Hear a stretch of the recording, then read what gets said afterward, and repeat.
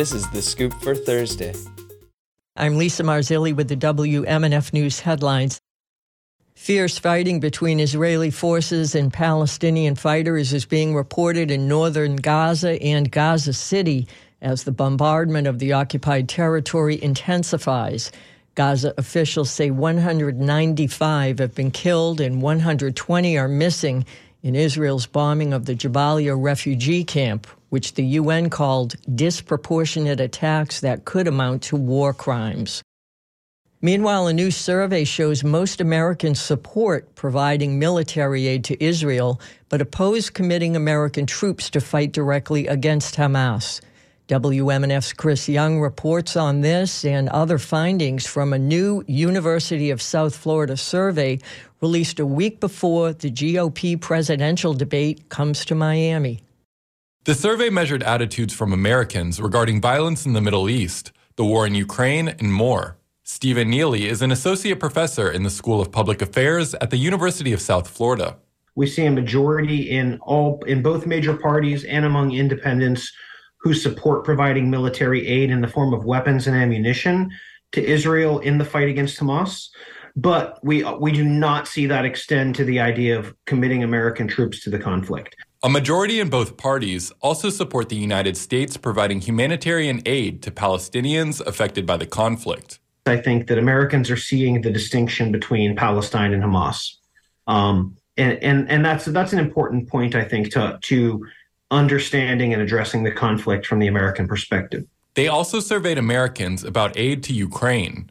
Neely noticed shifting attitudes in the Republican Party. Ukraine's a really interesting issue right now. We continue to see strong support among Democrats and, for the most part, among independents for continued aid to Ukraine. But we're starting to see a bit more of a fracture within the Republican Party itself. So Republicans are a little less likely now to view the investment America has made in Ukraine as being worth the cost. The survey results come as Republican presidential contenders gear up to debate in Miami on November 8th. For WMNF News, I'm Chris Young. Meanwhile, Ben Thomas reports President Biden has called for a humanitarian pause in the conflict.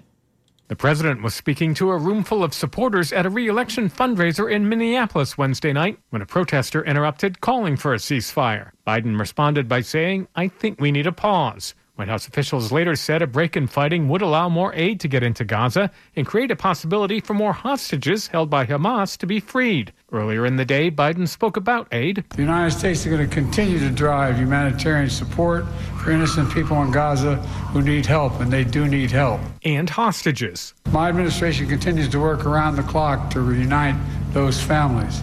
We're not going to give up. The call for a pause was a subtle departure for Biden and White House aides who've been steadfast in saying they would not dictate how Israel carries out its military operations against Hamas. I'm Ben Thomas. A 51-year-old woman was killed while riding her bike early yesterday morning in Bartow. According to the Florida Highway Patrol, the crash happened around 6:20 a.m. at the intersection of North Broadway Ave and State Road 60. A 65-year-old driver crashed into the woman's bicycle while trying to turn onto SR 60. Data from the U.S. Department of Transportation shows Florida leads the nation when it comes to bicycle fatalities.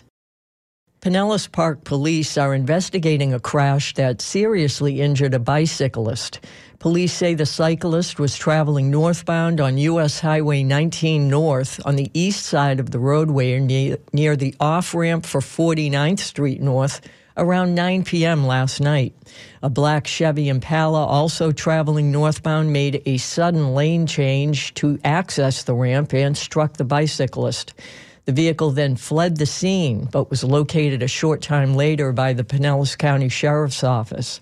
Olajuwon Simmons was arrested for driving with a suspended license and leaving the scene of a crash with serious bodily injury.